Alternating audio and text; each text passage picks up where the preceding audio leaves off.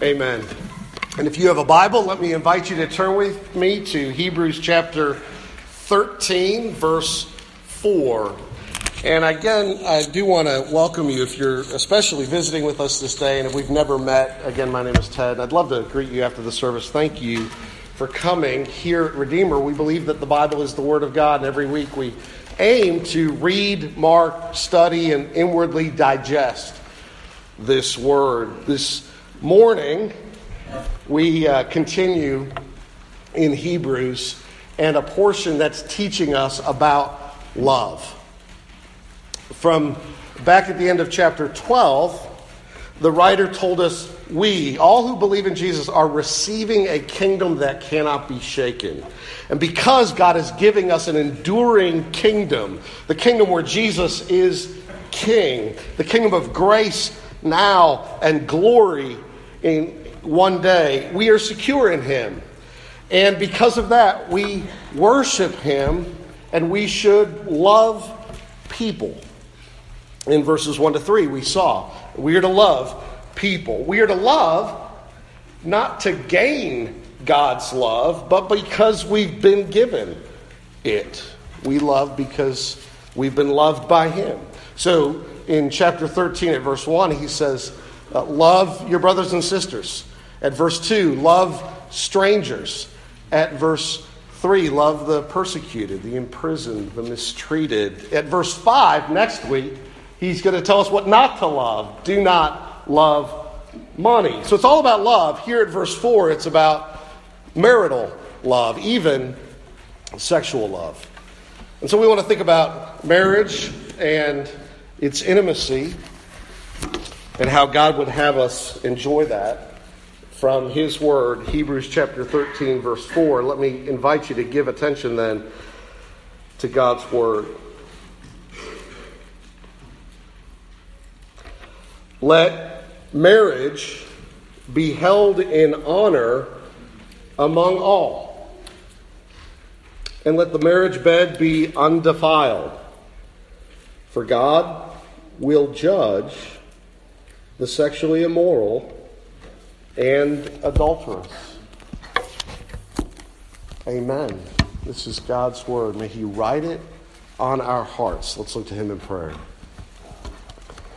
Our Father in heaven, we pray that You would be our teacher this day. Grant that this Word would transform us by the renewing of our minds, that we would not be conformed to the pattern of this world any longer. In Jesus' name I pray. Amen. Amen.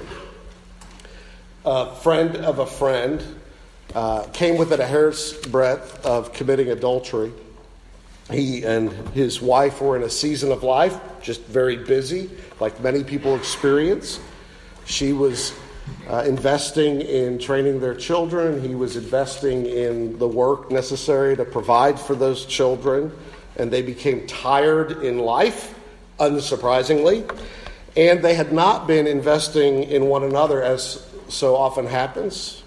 Affection had grown cool. Nobody was particularly at fault. It's one of these things that happens. But at work, there was a woman who was very responsive to him, gave him a lot of attention, laughed at his jokes. She'd be in a lot of the same meetings. They connected. They had a kind of mutual affinity for one another, and the relationship grew unhealthy.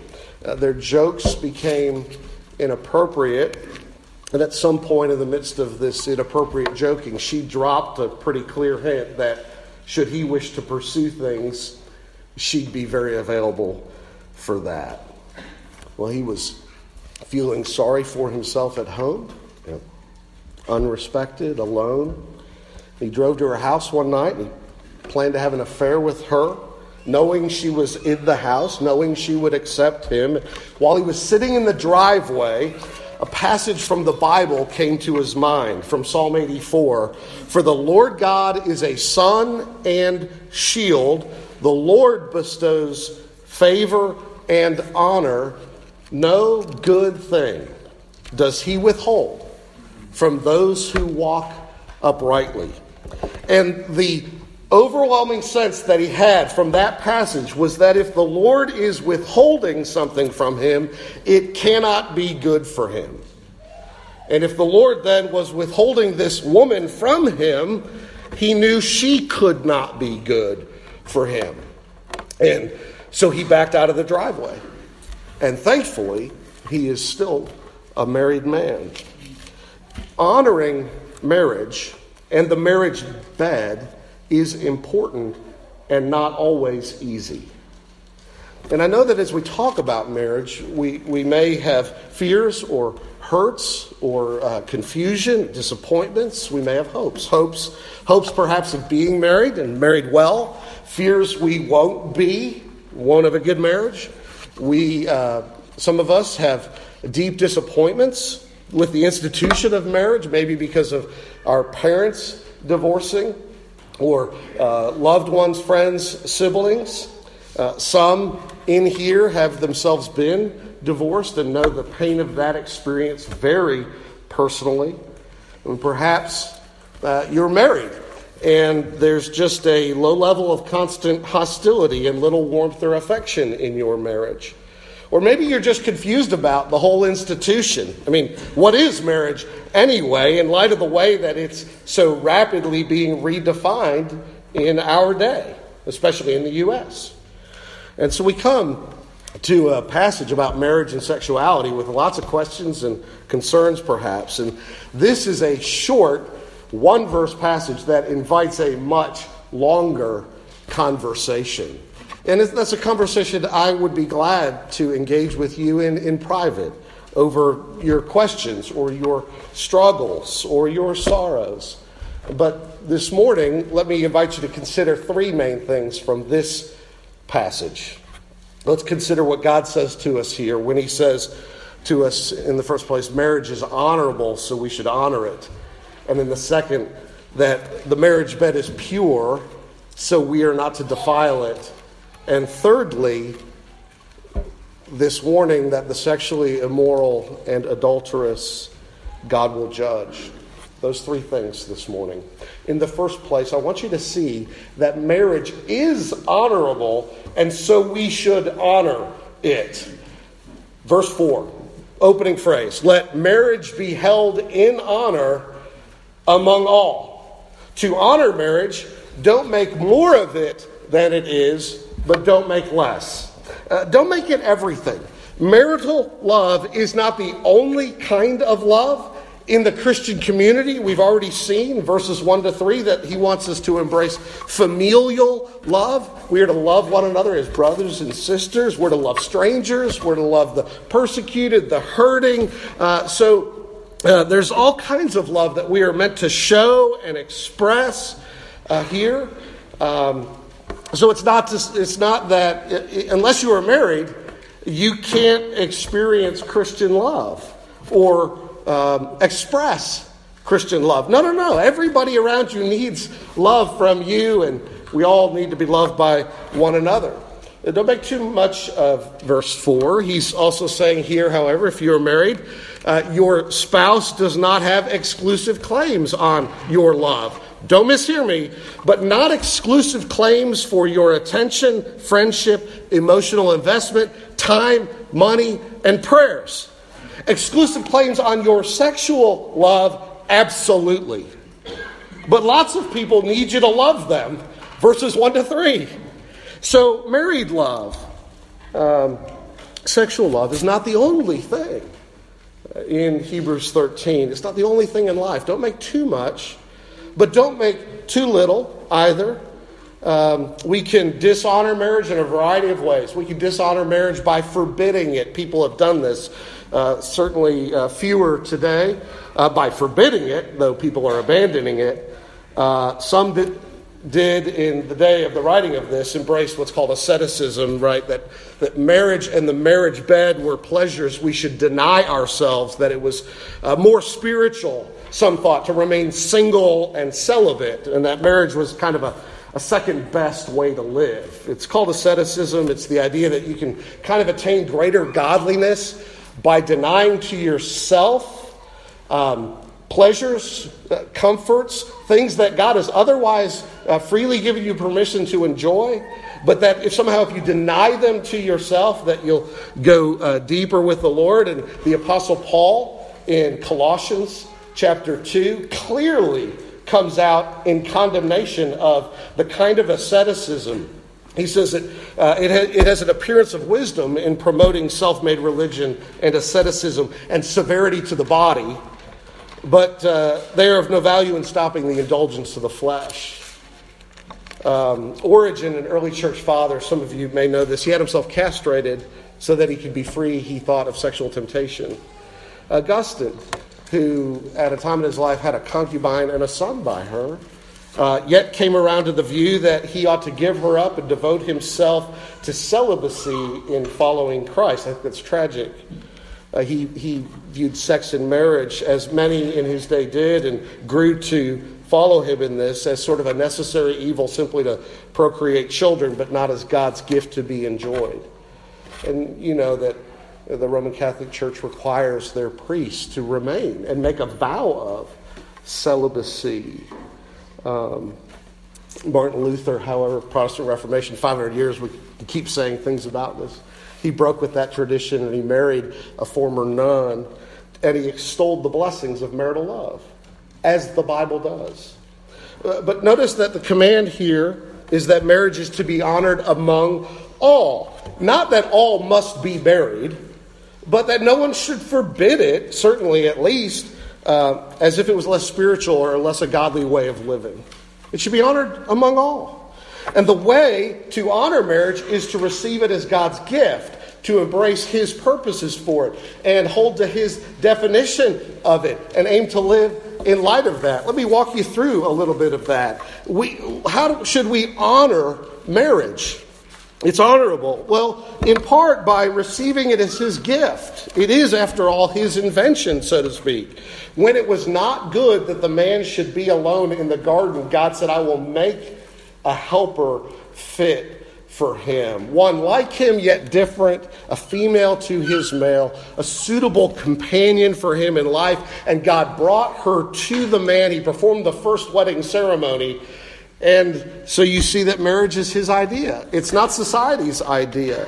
It wasn't instituted by people. It wasn't instituted by governments. It predates human government as an institution. It didn't come into existence because people got together and asked themselves the question, what's a good way for men and women to relate to one another? Or what's a good way for us to procreate and have children or raise them and nurture them? Or what's a good way for us to have sexual relationships? God thought of all of this, not us. We should honor marriage in part by simply recognizing it comes as a gift from our Creator and embrace His purposes for it. What did Adam need help for in the garden that she was a helper suitable for? Why did he need this lifelong companion?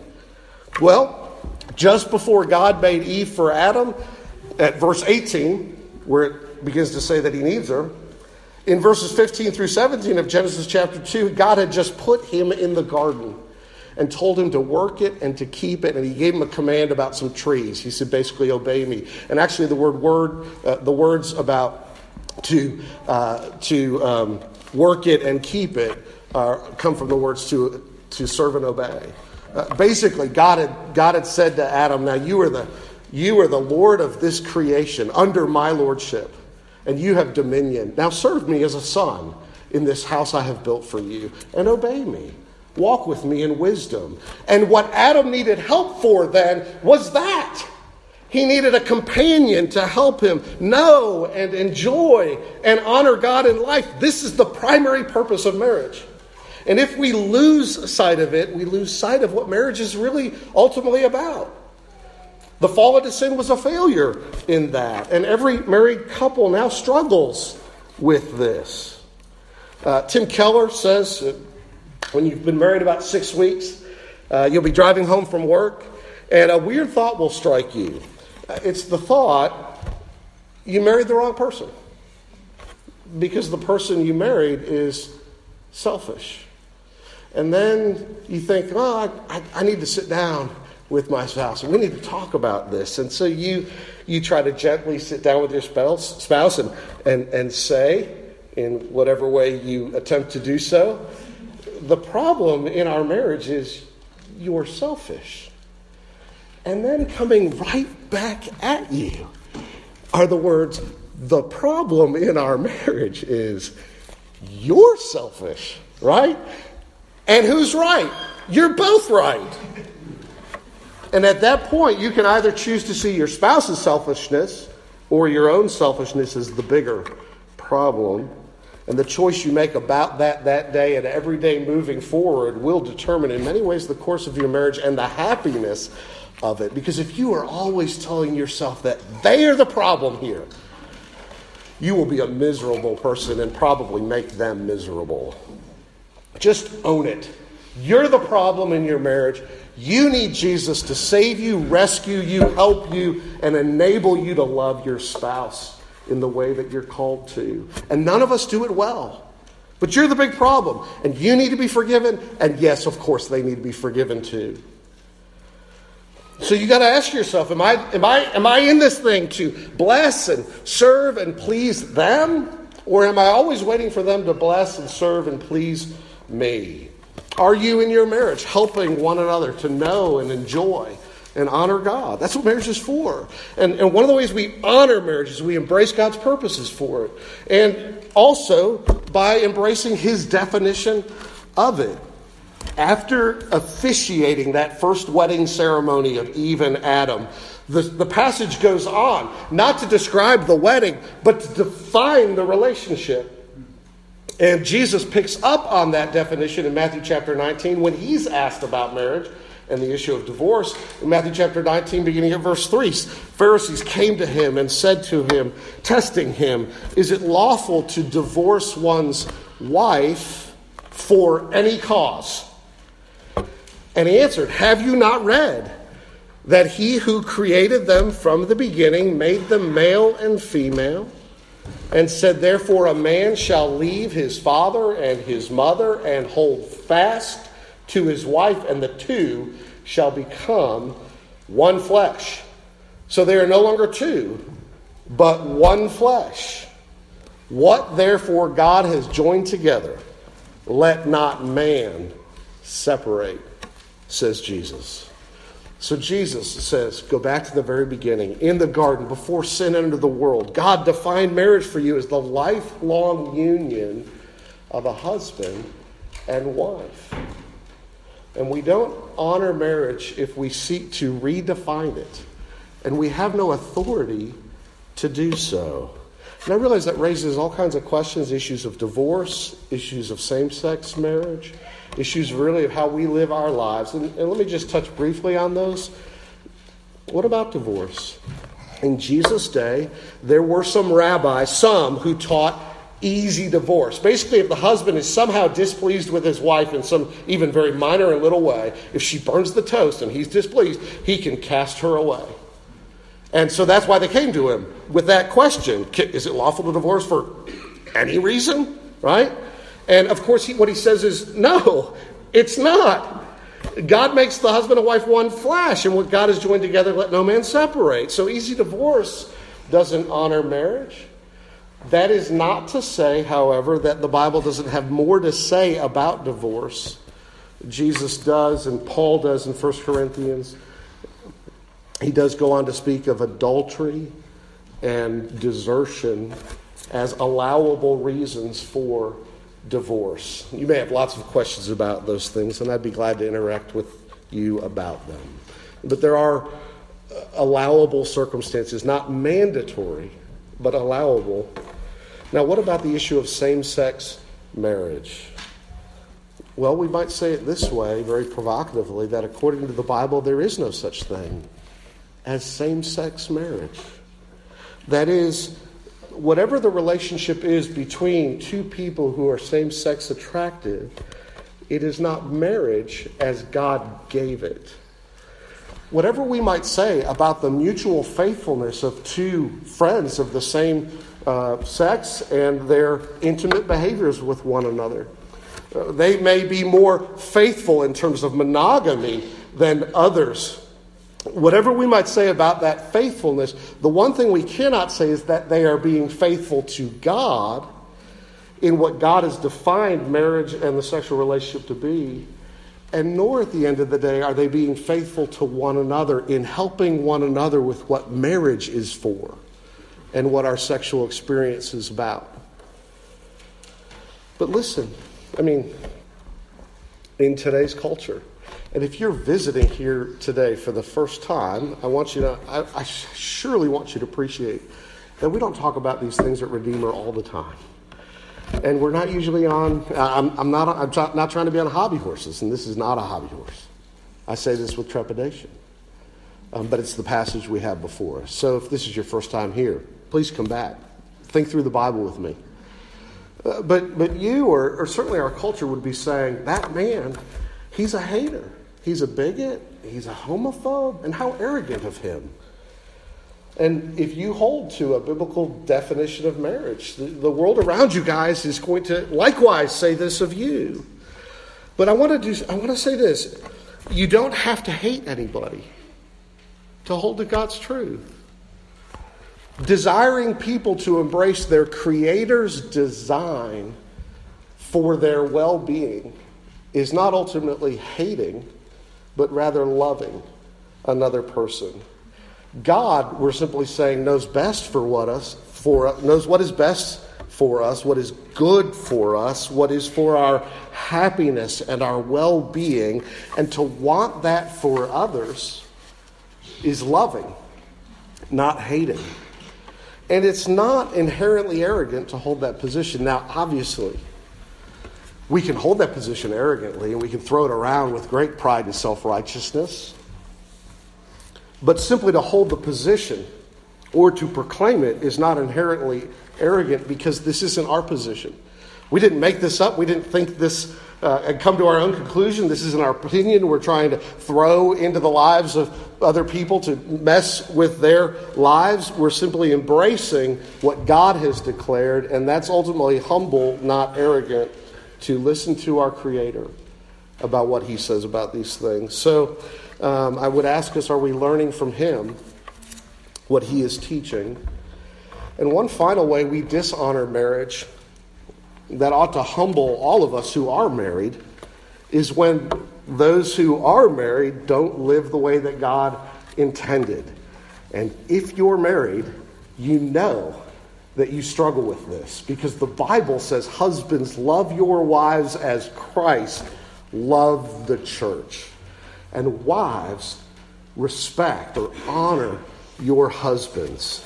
And so don't you know that the biggest enemy to the institution of marriage is the sinners who are married? You who are married, how do you honor marriage? Love and honor and cherish and serve your spouse. And where do you get the power to do that?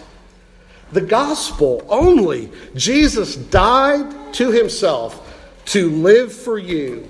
He died for you that you might no longer live for yourself, but live for Him who died for you and raised you to life. And we need Him alive in us if we are to love one another within marriage the way that He intended.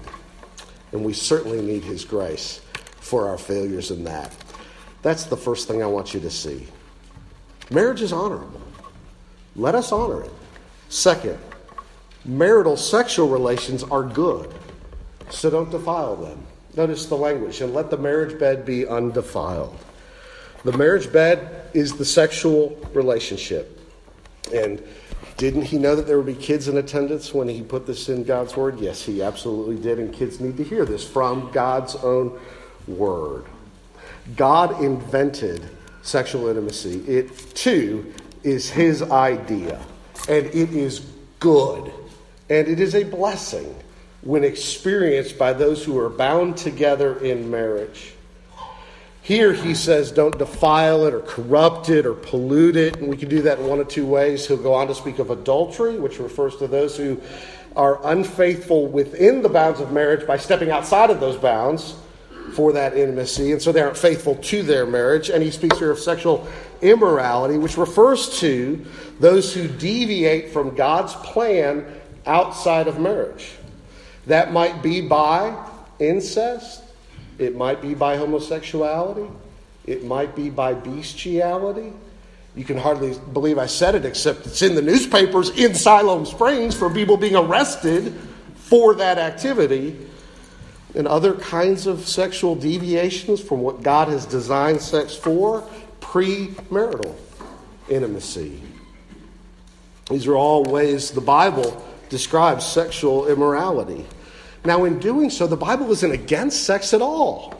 But it knows it's a power, it's a force, that it's an awesome gift, but it can also be destructive.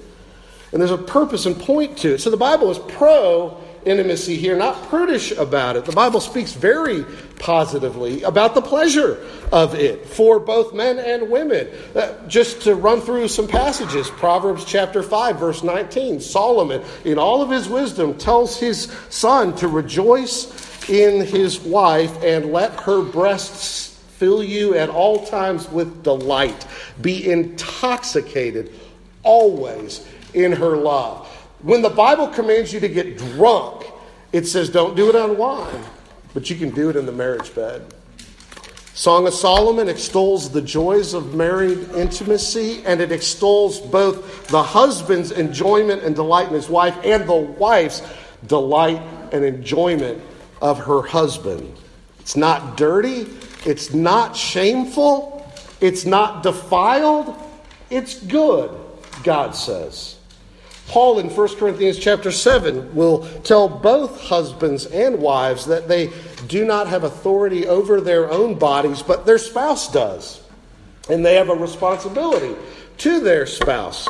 1 Corinthians 7 verse 3, the husband should give to his wife her conjugal rights, and likewise the wife to her husband. And he'll go on to say in verse 5, do not deprive one another, except by mutual consent and by agreement for a limited time, that you may devote yourself to prayer. But then come together again, so that Satan may not tempt you because of your lack of self-control.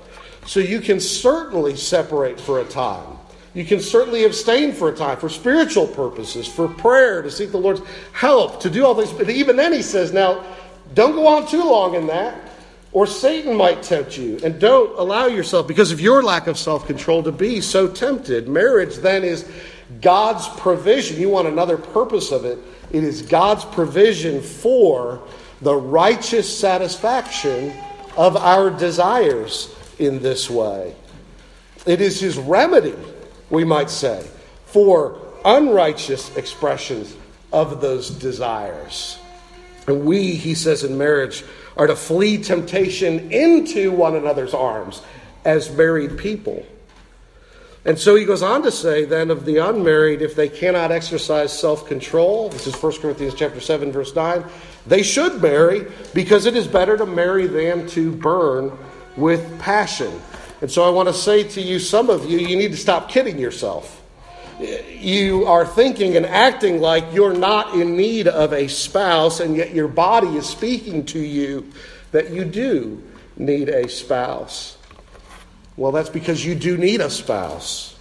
Most of you. Not all. But you should look for one. You should ask God for one. But don't be afraid to wait for the right one. Christians are to only marry in the Lord, marry other believers, and more miserable than being single and longing to be married is the person who is married but wishes that they were single. So ask God for wisdom, ask him for patience, ask him for provision, and pray for your future spouse's growth in grace and sanctification. My in-laws began praying for me, unnamed, when they found out Melina had been conceived. And 20-some years later, that bore fruit, or 18 years later, that bore fruit in my conversion and faith in Jesus. You can begin praying if you aren't already for that. There are some, 1 Corinthians 7, who choose to remain single, and Paul commends that. It provides time and opportunity to serve the Lord in a way that unmarried people don't have time and opportunity. And some of you have the gift of chastity with contentment, so that by God's help, of course, you can be single and be faithful. And you must take encouragement from Jesus, who was unmarried, never had sex with a man or a woman, never gave in to any lust, and though he experienced every human temptation, he never sinned sexually, and he was the truest, fullest human being who ever lived. There was no deprivation in his humanity by the absence of the expression of his sexuality. Jesus then is our pattern, but Jesus is also our hope. The godly minister John Stott, who's now with the Lord, himself a single man, said, quote, "It is no good giving me a play like Hamlet or King Lear and telling me to write a play like that. Shakespeare could do it, I can't. And it is no good showing me a life like the life of Jesus and telling me to live like that. Jesus could do it, and I can't. But if the genius of Shakespeare could come and live in me, then I could write plays like that. And if the Spirit of Jesus could come and live in me, then I could live a life like that." This is the secret of Christian sanctity. It is not that we should strive to live like Jesus, but that He, by His Spirit, should come and live in us. To have Him as our example is not enough. We need Him as our Savior. So we need Jesus to wait for our spouse and to be faithful to our spouse. Keep the marriage bed pure. And finally, he says, much more briefly for us, he says, God will judge the sexually immoral and adulterous. Those who are sexually immoral and adulterous, God will judge. That would have seemed really strange in the day that this was written to the people of that day. Maybe not all of the Jews who were hearing it, but chastity among their population was thought to be an unreasonable demand. The Roman philosopher Seneca said if a wife was content with only having 2 lovers, she was a paragon of virtue. Another poet, a cynic, said a pure woman was only one who had not been asked. And any husband upset over the affairs of his wife was no better than a country bumpkin. Men expected to have prostitutes and recourse to prostitutes in the ancient Greek and Roman world. So it would have been a shock to some to hear this warning, as some are shocked in our day. Now listen, when you hear this word, God is not saying that adultery and sexual immorality are unpardonable sins. You can be forgiven for these things. Jesus came to save the chief of sinners, and that is good news for many people in this room who could testify that they need that kind of forgiveness in their life for those kinds of sins. But the warning is there, and we need to have the warning and the hope held together. Paul in 1 Corinthians 6 pulls these two things together very nicely in beginning of verse 9 when he says, "Or do you not know that the unrighteous will not inherit the kingdom of God? Do not be deceived. Neither the sexually immoral, nor idolaters, nor adulterers, nor men who practice homosexuality, nor thieves, nor the greedy, nor drunkards, nor revilers, nor swindlers will inherit the kingdom of God. And such were some of you, but you were washed, you were sanctified, you were justified in the name of the Lord Jesus Christ and by the Spirit of God." Do you hear what he's saying? He's saying you cannot practice these things and go to heaven. You who have practiced them must repent and turn from them and trust in Jesus to be saved. And then what do you find? Verse 11, that you're washed. The filth is cleaned because Jesus became unclean upon a cross to make you clean. You're sanctified. You who were far from God and in your filth, He snatched out and set apart for God. You were, he says, justified. You were pardoned because Jesus was condemned for you. You were accepted as righteous because Jesus obeyed perfectly these commands for you. And so do you see what he's saying? He's saying heaven is full of former sexual sinners, like Augustine, like Luther, like John Newton, like so many of us, because We get to heaven by our Savior, not by our sinlessness. But for those who persist in these sins, who are characterized by these sins, who are unrepentant about them, not trusting in Jesus, there is, he says, judgment. And so I would simply say to us, you have got to die to yourself as you follow Jesus. Your body is not your own. You were bought with a price. Honor God with your body. Die to yourself in your dating relationships. Love is patient. Wait for the right time. Wait for marriage. And die to yourself in your marital relationship with your spouse. Part of that, saying yes at the wedding, is saying yes in the bedroom. And may God help us to be a help to one another, to live righteously before Him. Let's pray. Father, forgive the filth of our sin. Thank you that Jesus covers our shame, takes it away. He bore our shame upon the cross. That there's no condemnation for those who are in Him. We pray that you'd help us more and more to live and love, to live in love, and to love as you would have us do so. In Jesus' name I pray. Amen. Amen. Let's stand.